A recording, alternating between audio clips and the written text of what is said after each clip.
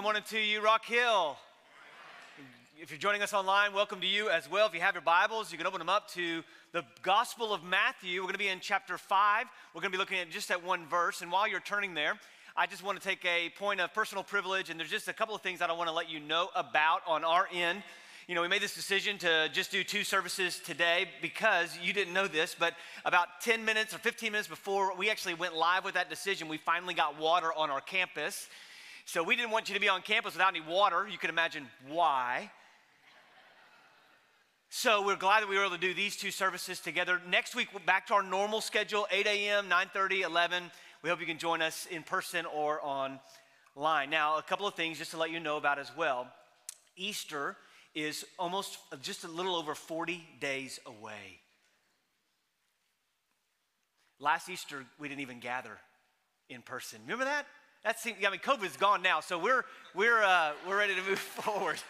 I'm kidding, but 40 days from now, starting on Tuesday, here's what I'm inviting you to as a church. We're going to have online, if you go to rockhillbc.com/raised, you can find a handout, a 40 days of prayer. If there's anything that I believe the church needs to be doing during this season, it is to be praying and even praying together. And so starting on Tuesday night in here at 6 p.m., we're going to be having church prayer gathering.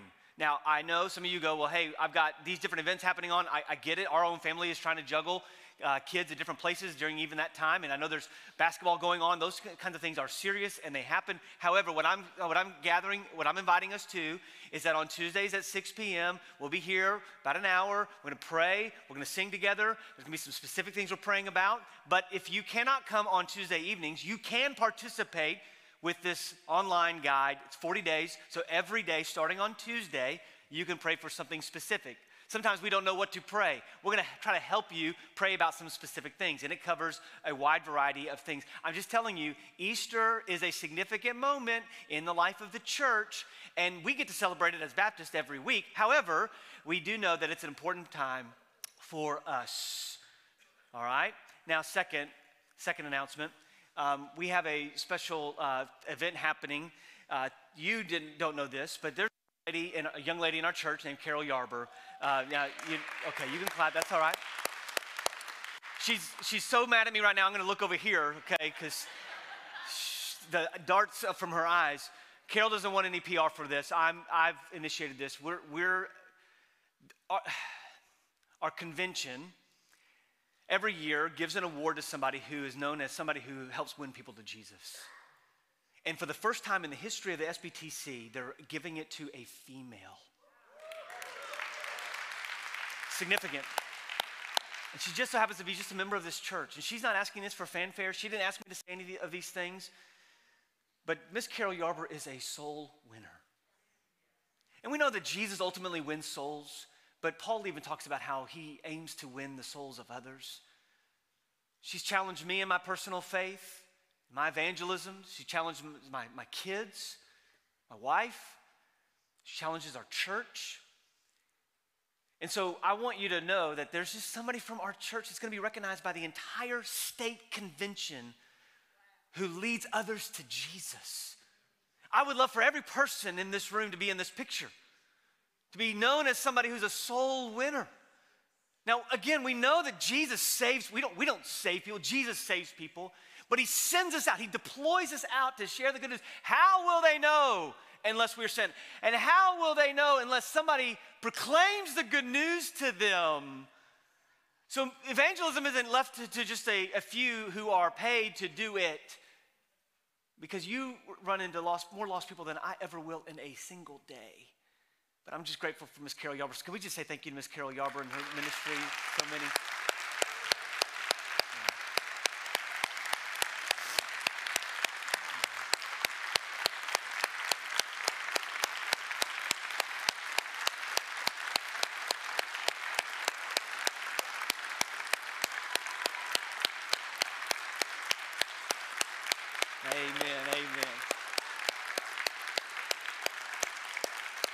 Now, if you know anything about Mr. Ronnie, Miss Carol, Mr. Ronnie is much taller than her, but Miss Carol casts a better shadow than he does. We love you two very much. Now, lastly, next Sunday night is our ordination service. We had to delay last month because of snow. Now, I'm like, whoever's got to sacrifice an animal, let's sacrifice it, okay? I don't want any more snow, all right? But next Sunday night, we're inviting you as a church family. This is a church family event to be part of the ordination service for Jeremy Riddles and Wayne Heaton. This is an important moment for us as a church to be able to pray over and empower and really help it be known their call to ministry. And I hope you can come join us on Sunday night, 5 p.m. in here. Now, if you are ordained, you've been contacted, you know what you're going to be doing on that evening, but we hope you can come. It'll be a time together to celebrate what God has done and hear how God is at work. Now, we love you, Rock Hill. I hope you're at your Bibles. We're going to be in Matthew chapter 5. We've been in a series on the Beatitudes. And it's fitting for us to be at this Beatitude today. Now, if you have time, you should read Matthew 5 through 7 because that's really the whole entire sermon. We're picking a verse out of a sermon from Jesus. But this begins the introduction. The Beatitudes are really the introduction to the entire Sermon on the Mount. And it's in this introduction that in these 8 statements, Jesus is truly laying out for us salvation statements. So we discussed this last week, or 2 weeks ago, blessed are those who are poor in spirit, for the kingdom of God kingdom of heaven is theirs. Blessed are those who mourn, for they shall be comforted. These are salvific statements, and we'll talk about more of that in a second. But the point here is that what Jesus presents to the listeners and subsequently to us is counter to what we thought. You see, in those days, people loved to show off how religious they were.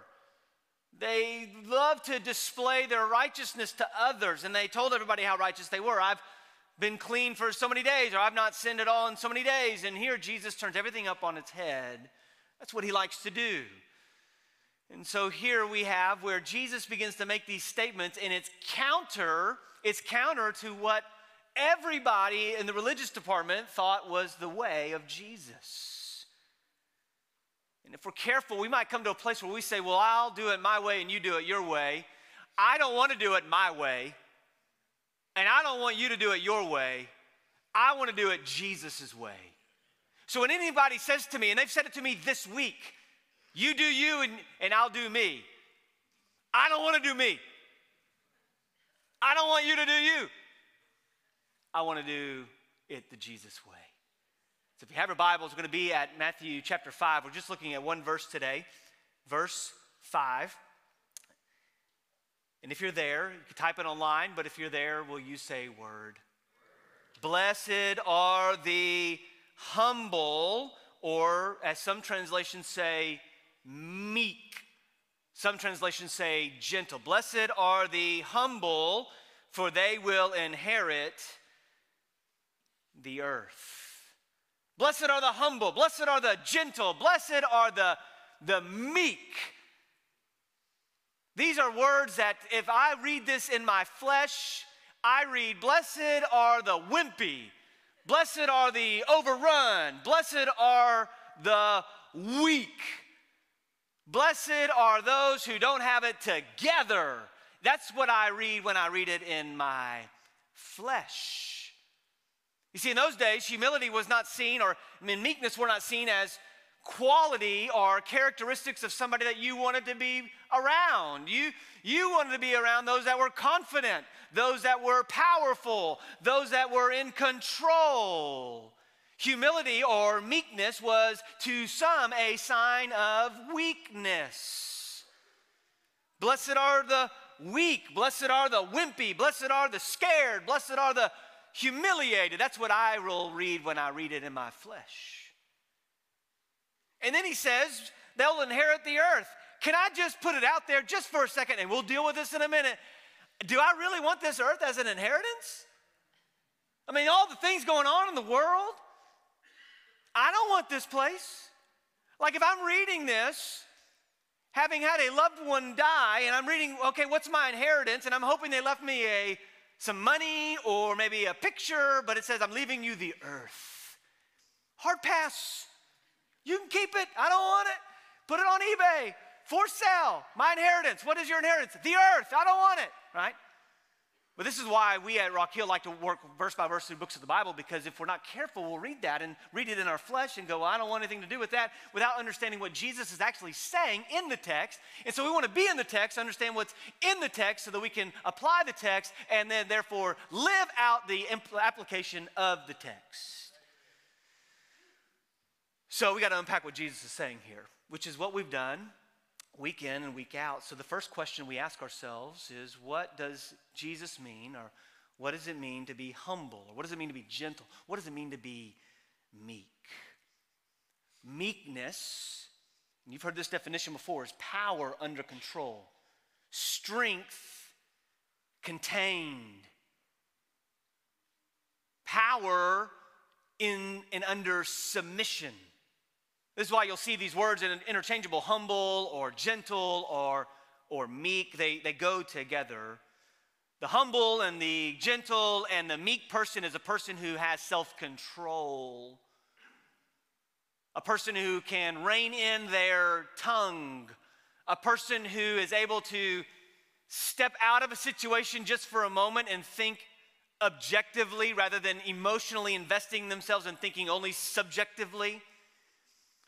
Humble and gentle and meekness are having the ability to take a step back, to come under submission, to be under authority. In verse 3, we were told that blessed are those who are poor in spirit. Well, we talked about this, that this is spiritually speaking, the poor in spirit are those who are spiritually bankrupt. That means that they don't bring things to the table when it comes to Jesus. They come empty-handed. Poor in spirit is being spiritually bankrupt. In fact, there's a negative account. You don't bring things to Jesus and say, look how impressive I am, and now love me. He says, I'm loving you at your very worst. I'm not loving you when you get your act together. I'm loving you at your worst. That's when I'm loving you. Praise be to God that he does that. We come and he says, blessed are those who are poor in spirit. You're spiritually bankrupt. And then he says in verse 4, blessed are those who mourn. And this mourning is more than just losing a job, more than just losing a loved one. It's mourning over your sin and the sins of others. It's mourning. So when someone says something that is rude to you and it's very un-Christ-like, and they have the pattern of saying things or having an attitude that is un-Christ-like, you don't get mad at them. You get sad for their soul and their sin, because every word that speaks out of your mouth, you have to give an account to your Heavenly Father. So he says, blessed are those who mourn, for that they're the ones that actually be comforted. So how does this connect now to the humble? It's one thing for me to tell you this wonderful information that you're spiritually bankrupt and you ought to mourn over your sin and the sins of the world. It's a whole other thing for the Holy Spirit to convict you and you begin to realize that you are in that state. It humbles you. It takes off the edge of your angst when the Holy Spirit reveals to you. We're really good at concealing us. We're really good at playing a game, using terminology to get us by. Christianese, as we might say it, using language of religious talk to convince others that we're better off than we really are. It's just pride masquerading in deception. But to respond with humility, to be a humble or gentle or meek person, requires a better and truer view of yourself than you could ever possibly imagine. It requires you to be gut level honest about you. And meekness means power under control. It means that you're submitting yourself. It means your power is discipline. The opposite of undisciplined power is out of control and chaos, or as we like to describe it, my dog when he has something in his mouth that he shouldn't have. It's chaotic. We're trying to form tackle this thing and he's wiry, he's slippery. It's chaos. So let me illustrate this for a second. Most of us in this room were part of what we would call the rolling power outage. Some of us never rolled back on, but we were part of the rolling power outage. It felt like the Judge Roy scream at Six Flags, up and down and back around. And if you've ever ridden that ride, you've got to go to a chiropractor afterward because you're sore. Many of us never realized why we had fireplaces in Texas. We used them maybe once every other year because it got cold enough, but now we're all like, we want fireplaces in our houses. Fireplaces are a wonderful gift. They really are. Fire is powerful, and many of you had wood, or maybe you had a gas fireplace that you're able to turn on and use a furnace to some degree to stay warm. Some of you had that. But fire is a wonderful thing when it is disciplined. Fire is wonderful when it's contained. Fire is great when it's in the fireplace. Fire is bad when what? It's out of the fireplace. Let's say you're trying to stay warm and you build a fire in your living room. Bad. I'm no fireman, but I can tell it from a mile away. That's not a good idea. A fire in the middle of your living room is not a good idea. It's now going to be undisciplined, has no borders, has no margins, has no constraint, has no submission. And that fire is going to be everywhere. It's going to be chaos. Think about this. Meekness is strength under an authority, strength under discipline. Undisciplined, lack of meekness is fire raging, fire in chaos, fire undisciplined, fire everywhere. That's the contrast that I'm trying to give you in this illustration. The blessed person is the humble or gentle or meek person who is the fire that's disciplined, who's the fire that's contained, the fire that's in the fireplace. The proud person or the unblessed person is the proud person, the harsh person, the overbearing person. That's the person who's the fire in the living room. It's going to create chaos. Fire in the fireplace, joy. Fire outside of the fireplace, chaos. Jesus says that the blessed person is the meek person, the person who has the fire contained. Our culture might say the opposite. Our culture will tell us, and sometimes we tell ourselves, that those who are confident, which is sometimes a cover for pride, those that are vocal, loud, which can often be a cover for harshness, those who are always on top of things, which could be a cover for being overbearing, the culture will say those people win.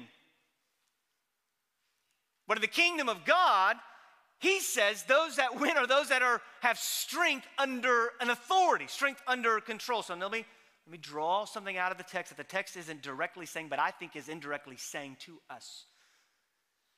I think here Jesus is telling us that you and I have incredible power.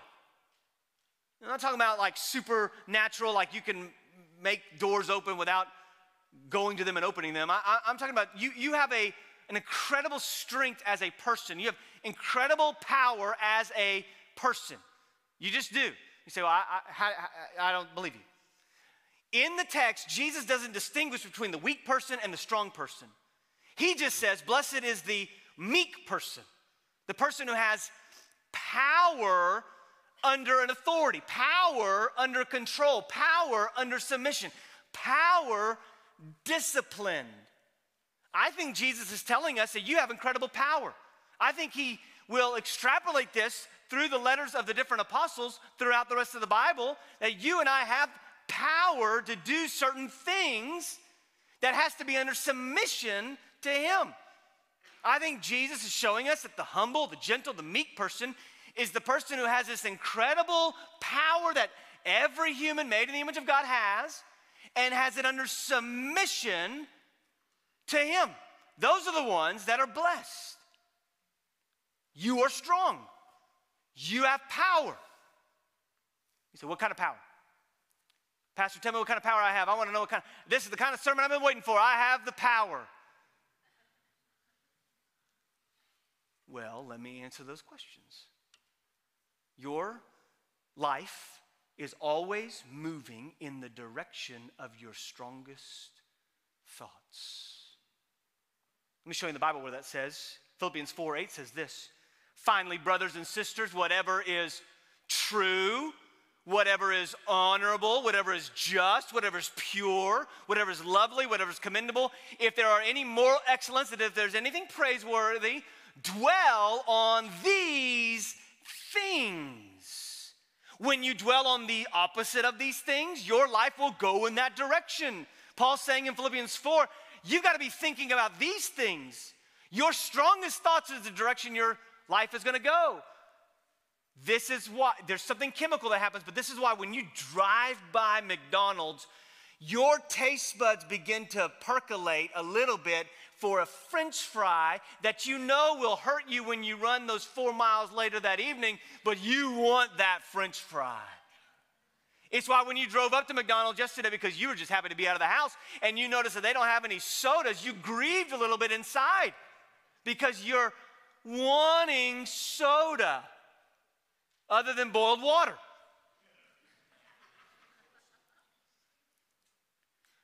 Whatever you're thinking about, you're going to be drifting towards that. It's why our minds shall be filled with truth. Scripture memory is a gift from above because when you don't have the book in front of your hand and you're perusing through whatever you're perusing through on your phone, you can meditate on whatever is true, whatever is lovely, whatever is pure, whatever is praiseworthy. But you got to have God's word in your heart and in your mind. How else are you power? What kind of power do you have? Oh, wait, you'll love this. Whew. Your words will bless or curse life. James 3:9 says, with the tongue we bless our Lord and Father, and with it we curse people who are made in God's likeness. Your tongue, what you say, it's incredibly powerful. What you say makes impact on other people. Often it's not what's been done to me, but it's what's been said to me is what hurts the most. That's why we got to be careful what we say to people. And by the way, what you say to people comes from somewhere. It doesn't come from out there. It comes from in here. The monster's within. James tells us that your tongue has the ability to control and guide your entire body. It's like a rudder on a ship. It will just that little movement, and that whole ship goes a particular direction. Your tongue has, you have incredible power in your tongue. What you say matters. Is this not why? Oh, here it is. Genesis 1, in the beginning, God said. Speaking is so important. What you say matters. Want me to say more about the tongue? Okay, I will. Ephesians 4. No foul language shall come from your mouth, but only what is good for the building up someone in need so that it gives grace to those who hear. Your words can build somebody up or they can be a wrecking ball to tear them down. Your tongue has incredible power. You control your tongue. It slipped out of my mouth. No, it was in here before it was ever here. You can't blame that on the ice. Your words can build someone up and give grace to those who hear, or they will tear somebody else down and withhold grace from them. What kind of power do you have? You have tremendous power. Now watch this. There's more. Money. Money will control you, or you will control your money. Matthew 6:24 says this, no one can serve two masters, since either he will hate one and love the other, or he will be devoted to one and despise the other. You cannot serve both God and money.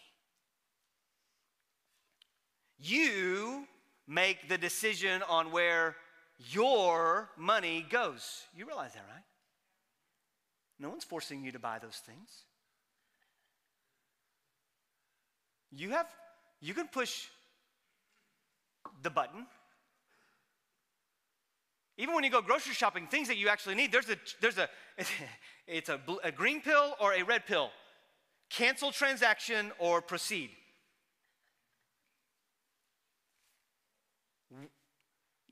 There was nobody pulling my string. I make the choice on those decisions. I have the power to spend money or not spend money. Now, you say, well, I'm in so much debt, I don't have the choice anymore. Yeah, but you made the decisions to get in that spot. And you can't wait for the government to bail you out on it when you're the one that made the decision to go in debt on it. Ouch or amen. When money is under control, it blesses. When your money is under control, it blesses others. This is a small commercial. Did you know that our church every month spends $36,000 on debt alone?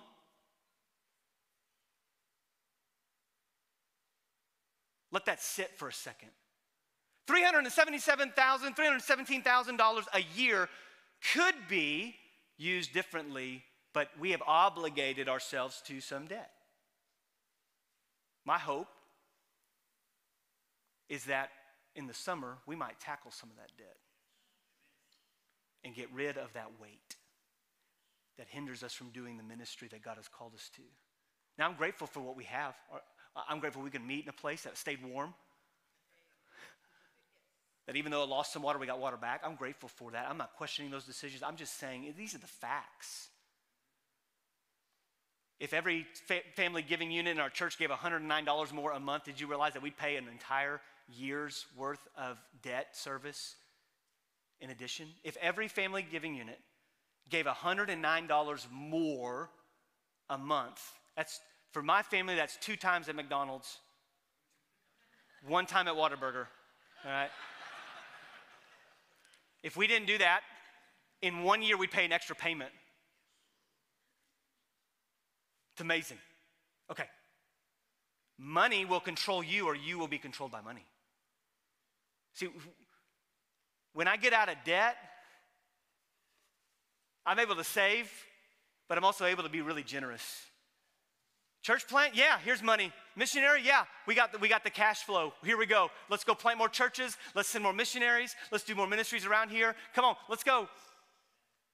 But when we have debt, we cannot do that because we're restrained.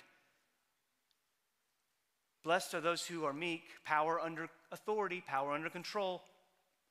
I tithe because it reminds me that I don't control. That I have some control, but my tithe, it reminds me that I'm not the owner of all these funds. God has blessed me with them, and so I give to the Lord joyfully.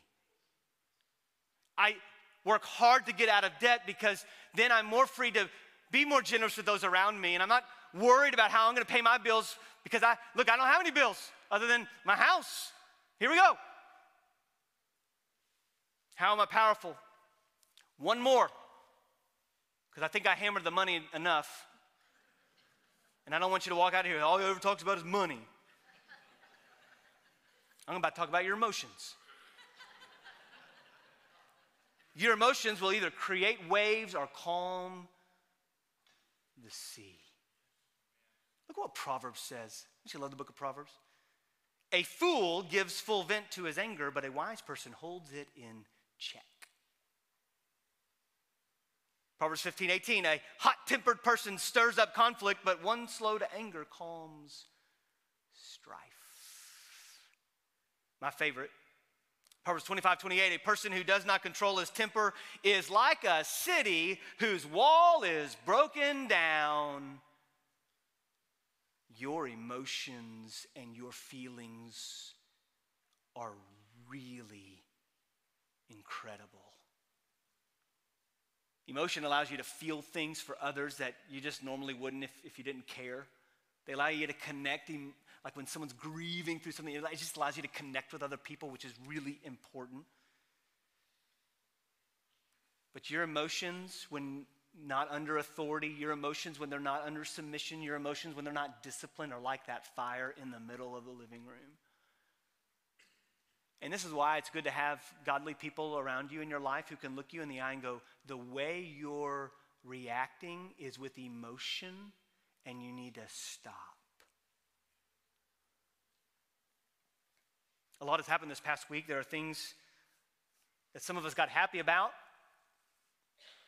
And in this moment that you were happy, you could also be sad because you got happy because you had power, but you looked across the street and they didn't have power and it didn't make any sense to you.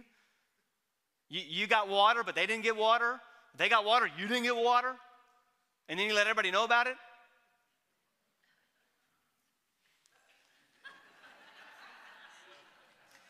Just because you feel happy about something doesn't mean you should.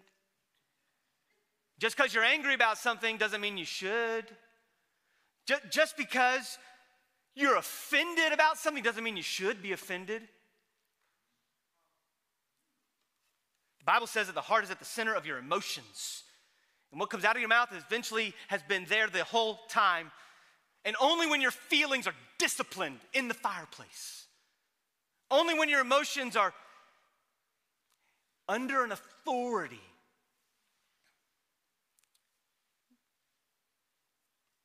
will you find blessing. You have tremendous power, you have tremendous authority, you have tremendous strength. And try as you may, some of you have been trying on your own strength for a very long time. You just haven't given up yet. You've been trying on your own strength for a very long time. You've never come to the place where you recognized you're poor in spirit, never came to the place where you recognized your mourning, and you've been trying to do it on your own. And God is saying to you today, the Holy Spirit is saying to you today, give up. Be humble. Some of you have known Christ for a long time, but there are areas in your heart, areas in your heart home that you have not given up to Him. And He says, do you want to be blessed? You need to be humble enough to go, Lord, search my heart. You know me. If there's anything in here that is not of you, Lord, convict me of it so that I can confess my sin, because when I confess my sin, you're faithful and just to forgive me of my sin and cleanse me of all of my unrighteousness. And there are sins that I'm not even aware of that I think are creating a barrier between me and other people, a barrier between me and you, and it grieves my heart morning. And I want to be humble. I want to be meek and say, Lord, what is there something in me that's not of you? Lord, take it, because I know you'll forgive me. So when it comes to your direction of your life, your words, your money, your emotions, when they're calibrated to the truth, you'll be happy. When I invite Jesus into every arena of my life, that firewood gets put into the fireplace, and it brings joy to those around me. But we got to deal with the second question. You thought I was landing the plane. I came back up, rolling. We got to talk about inheriting the earth, because I was pretty negative about it early on. But Genesis 2 should be what you're thinking. God creates everything. Oh, it's glorious. It's good. The Garden of Eden was God's perfect paradise on earth. There was no other place we should want to be. That was the place. Adam and Eve were there. God comes to Adam and Eve and says, you can have of everything except for this one tree. And yet they wanted that one tree. They had incredible power. All you have to do is not eat of that tree of the knowledge of good and evil. I'm imploring you not to eat of that tree, Adam and Eve. And you say, well, I would have never done it. The reason why they shouldn't have eaten it was because they needed to know who the authority was. And they punted. They sin and they are cast out of that garden, that perfect paradise, the original earth.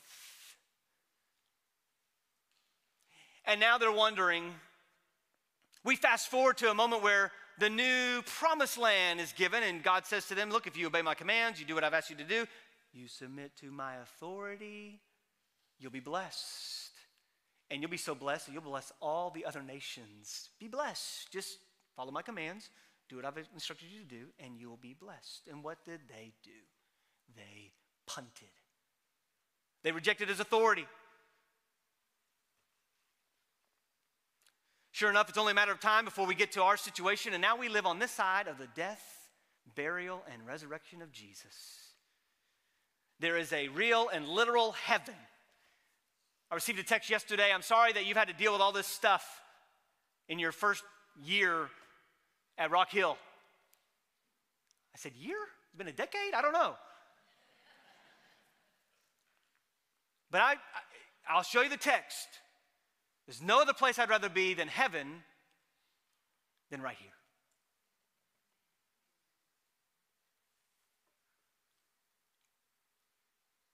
Blessed are those who are poor in spirit, for they have the kingdom of heaven. The kingdom of heaven is theirs. It's a real and literal place that we go when we die and we meet our Savior face to face. But there are realities today about the kingdom of heaven that you get to experience. And the more you surrender your heart to him, the more the kingdom of heaven will be made known to you now. Blessed are the humble, they will inherit the earth.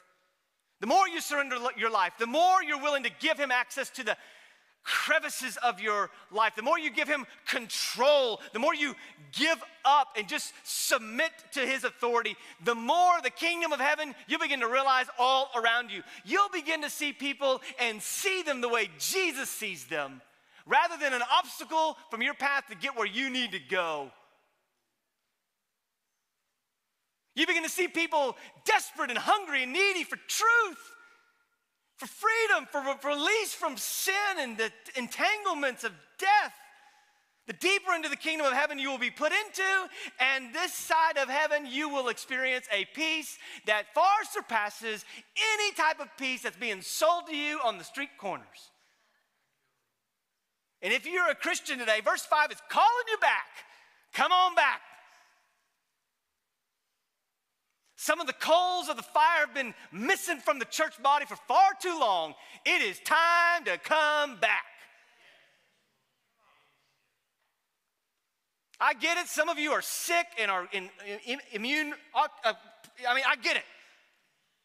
I can't even use words. I don't have power of my tongue. But I can tell you, after this week, the thing that I needed the most was to be with the body of Christ.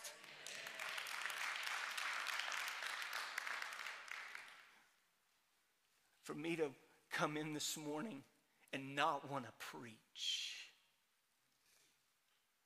because the enemy's tactics have ramped up in isolation. And for me to stand there and listen to my bride sing, "Oh, praise the name of the Lord our God. Praise his name forever.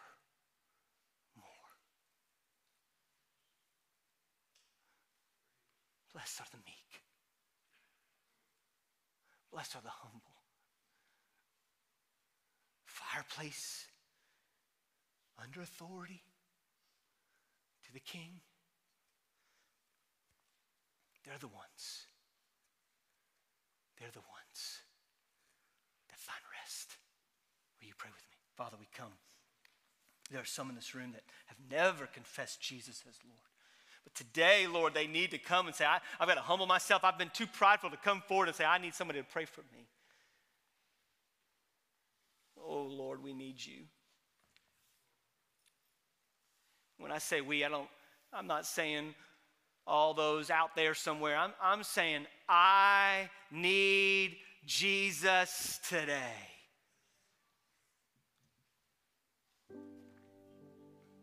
And so, Father, this promise you gave us that we'd inherit the earth, it tells us who really owns the earth. And God, that you have a great design. You're going to return one day. And those that are delaying the decision, one day they won't be able to delay because you'll be here. And all will have to give an account. Lord, for those that are at home that just are lonely and need prayer, would they just be so bold just to reach out, for us to reach out to them. It's hard to know who's in need when they don't tell us that they're in need. May they not be invisible behind a screen. May we not be invisible in person either. But help us, Lord, to lean in on you today. In Jesus' name.